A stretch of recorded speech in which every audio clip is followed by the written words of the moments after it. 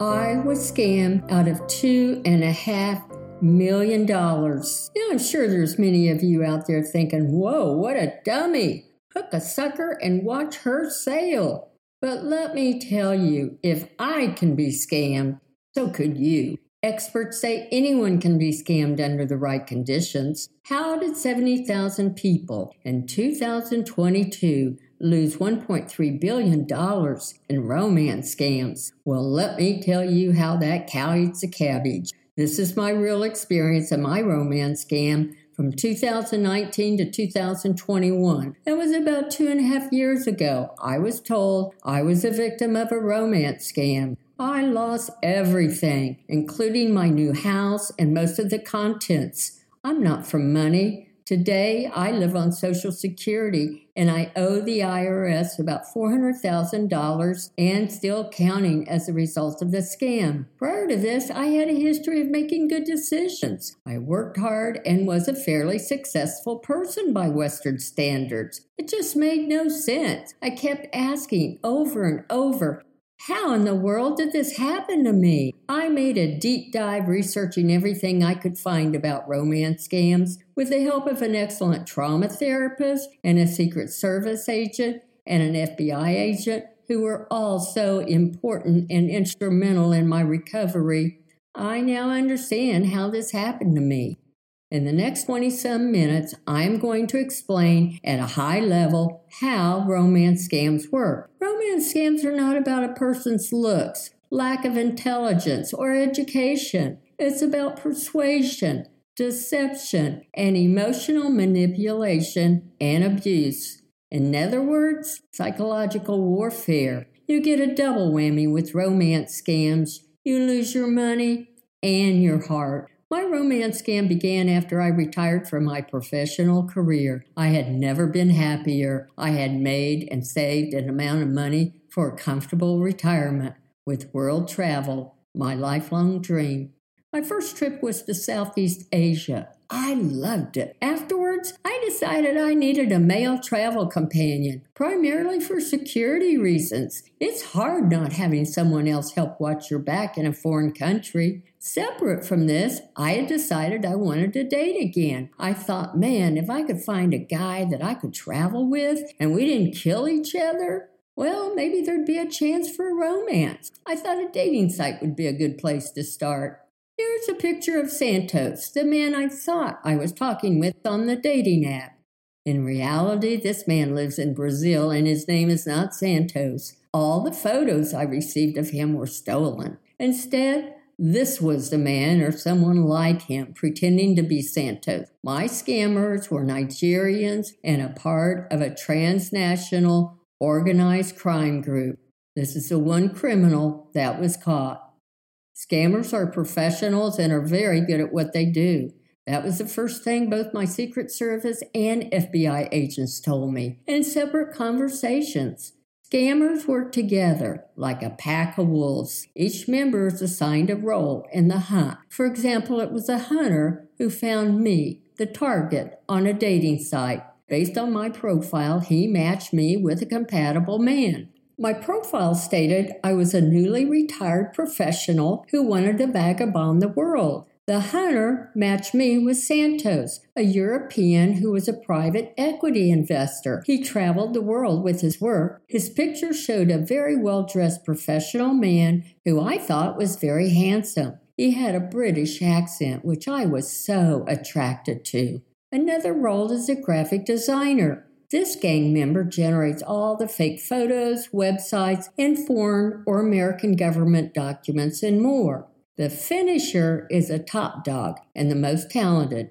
That was Santos. He closes the deals. Romance scammers generally learn their trade from a mentor for a fee. They buy a playbook or a script which everyone follows. This script tells them everything, what to say, what to do, and when. It includes love poems, emails, and text conversations, and notes of affection. Any new information about me was recorded in this playbook I learned. I remember I was so impressed when Santos recalled my favorite wine. He told me he wrote it down because he wanted to remember it. Oh, I thought, that was just so sweet. Little did I know he wrote it down for vile purposes. Romance scams are a lot like icebergs. Above the waterline, you see me foolishly giving my money away to a man. It's only below the waterline you see the true power dynamics at work. Romance scammers control their victims through emotional manipulation and abuse. It's similar to how relationships with physical abuse work. Romance scammers know how to leverage our natural human behavior and needs. They exploit how we humans are wired and behave. Persuasion surrounds us in our society. At one end of the spectrum, we have basic persuasion used in sales, advertising, and social media. At the other end of the spectrum is dark psychology. Dark psychology is knowing how people think and feel and using this knowledge to exploit their target. It's used to describe psychological or emotional abuse and manipulation. Cults and extremist groups are at this end of the spectrum. Some romance scam victims talk about being brainwashed. I too felt that way. I'd look at bank documents and the money wires for hundreds of thousands of dollars in disbelief. Who in the hell wrote these checks and sent these money wires? I'd always been a good steward of my money. It's not like me to give money away at this high dollar amount. No way. I felt like I had been brainwashed. It was me, but I was not in control on so many levels. In my research, I learned brainwashing includes a victim being physically restrained or controlled by others, which definitely was not the case. It appears romance scams are one notch lower than brainwashing. The best way I can describe my horrific experience is I was sitting in the driver's seat, but I was not driving the bus. There are distinct phases in a romance scam. I want to talk about the first two phases, grooming and love bombing. The grooming started with Santos wanting to know everything about me. This getting to know you phase weakens your personal boundaries and gives the scammers information. Through this, he identifies fake common interests and likes, which make us very compatible. Santos' family history included tragic and sad events. His only sibling, a sister, and his father were killed in a car wreck. His wife died of cancer, leaving him with a daughter. His mother died shortly after we met. There were always stories from the past and the present, evoking strong emotions that just tugged at my heart. All the stories served as a way to weave me into the gang's webs of lies. From the very beginning, things weren't always piecing together for me. Santos would not answer my questions, stating the past was just too painful and he didn't want to talk about it. When he would answer my questions, the answers were just confusing. Most of the time, he ignored me and would not answer. I asked questions over and over. I wasn't used to a man ignoring me. It angered me and made me more determined. Finally, he wore me down. I stopped asking questions. I searched the internet and I only found what I already knew: his employer, the private foreign equity firm, and his company role. Not finding any new information just kept me clueless. Then the next stage began: love bombing. Love bombing is just that. You're bombarded with constant love messages. Every morning I would receive an email with a romantic and loving poem Santos wrote for me. I also received love notes throughout the day. I was pampered with constant loving gestures. I had never met such a romantic, thoughtful man.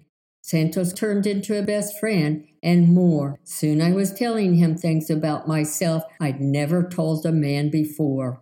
All my protective shields were down.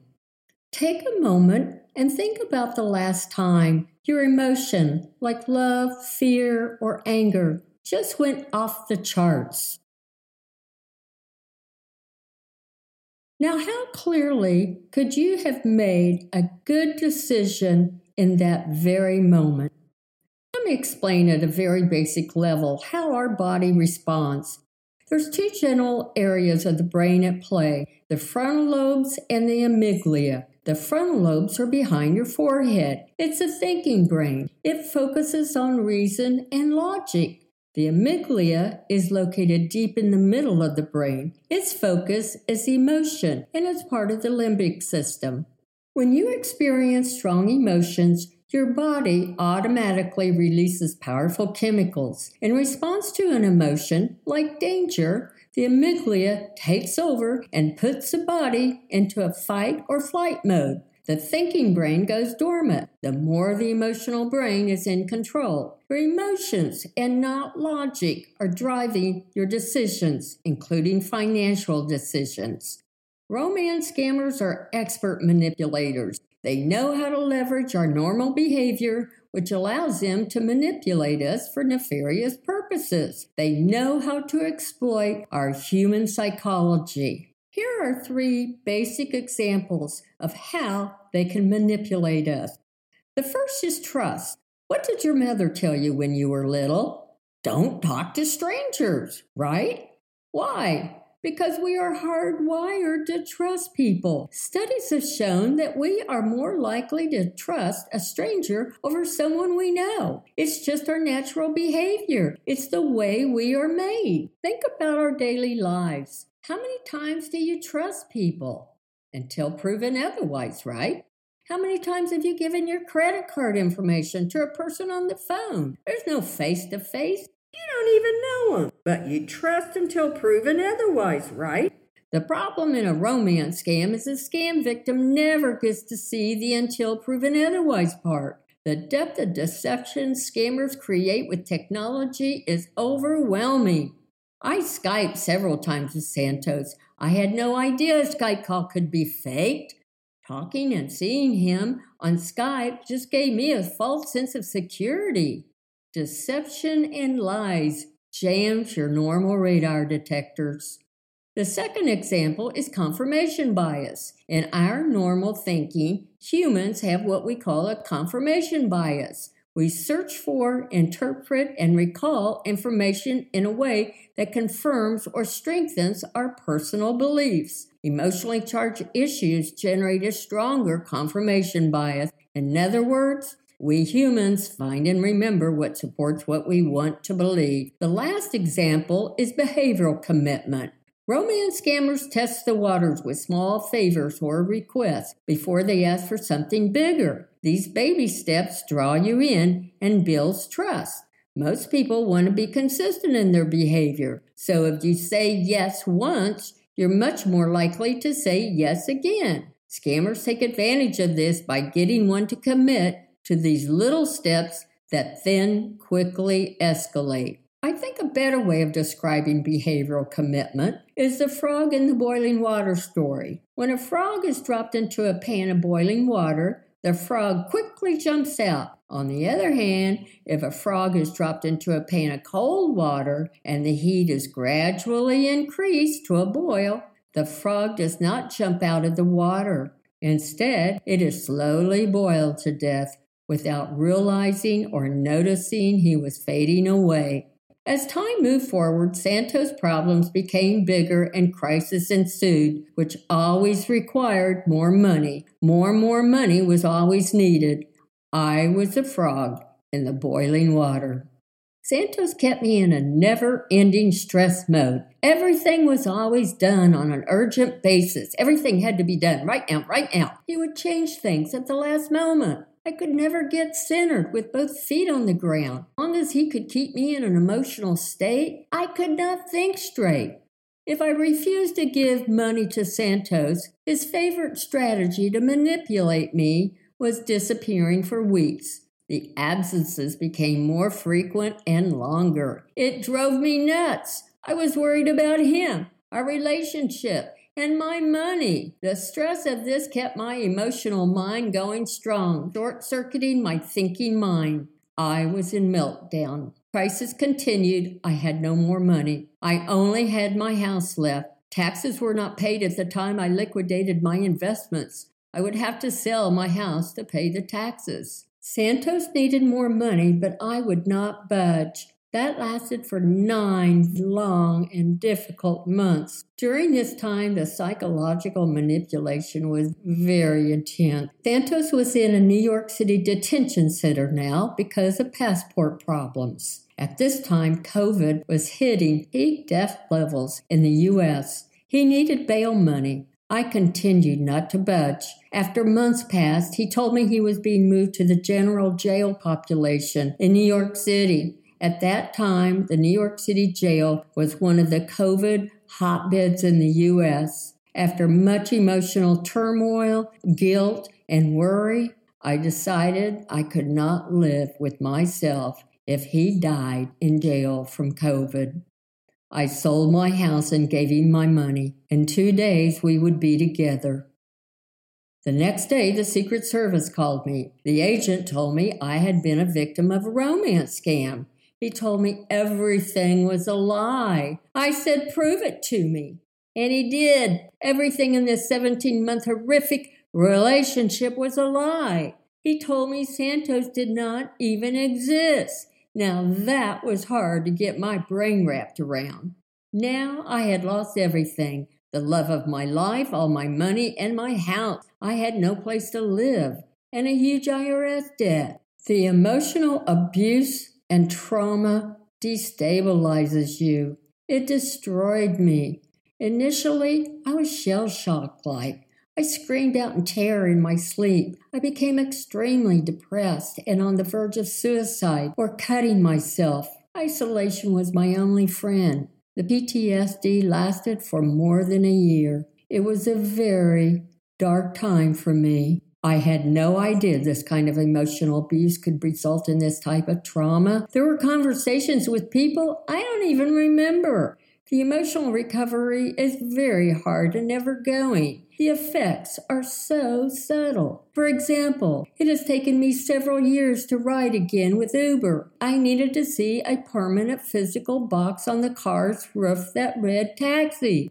I wanted to house it for some extra money, but I found I could not walk into a stranger's house. The fear of being set up again was just too strong to overcome. There are still lasting effects, some I'm aware of and some I'm not. I can still get triggered. It just comes out of the blue. For example, I recently was at a social function. A conversation was struck up between myself and a man who was foreign. I asked him, "Where are you from?" He replied, "Ghana," in a British accent that sounded just like Santos. Suddenly, I broke out in a huge cry, feeling fear and a broken heart at the same time. My hands began to shake with the adrenaline rush. It's sad, only one scammer was caught. He plea bargained and went from 13 counts to 2. He will get out of prison in 6 months. Meanwhile, I'll continue living on Social Security with an IRS debt. I don't have the money to hire an attorney to fight the IRS. After intently listening to my story, well-meaning people will ask, "I just can't understand how you couldn't see through this. It was just so obvious." Remember, my thinking brain was short-circuited, leaving me only with a brain driven by emotions. The stress from the relationship and the anxiety from losing my money kept the amygdala in full control. I was in an emotional hell. I don't think most of us have a clue about our vulnerability with organized crime in the dark cyber world. I hope with this new information, you now have a different view of romance scams, how they work, and the victims. You see, we, the victims of romance scams, we know you think we are stupid and we got what we asked for. That public perception is why we stay invisible. The shame, the guilt, and the embarrassment is overwhelming and crippling. It keeps us silent with the public and many times our loved ones, only to make things worse. Surely you would not want anyone else to go through this hell I'm sharing with you. That is why I'm telling my story. I don't want others to experience this destruction of your life as you knew it. Help me help others. Be aware of romance scams and how they work. Please pay forward. by sending this podcast to 3 people or more. It can be anyone. Single, married, white, brown, green, straight, bi, or queer. They don't care. They are not selective. If you have some money, you too are a potential target in a world you don't even see.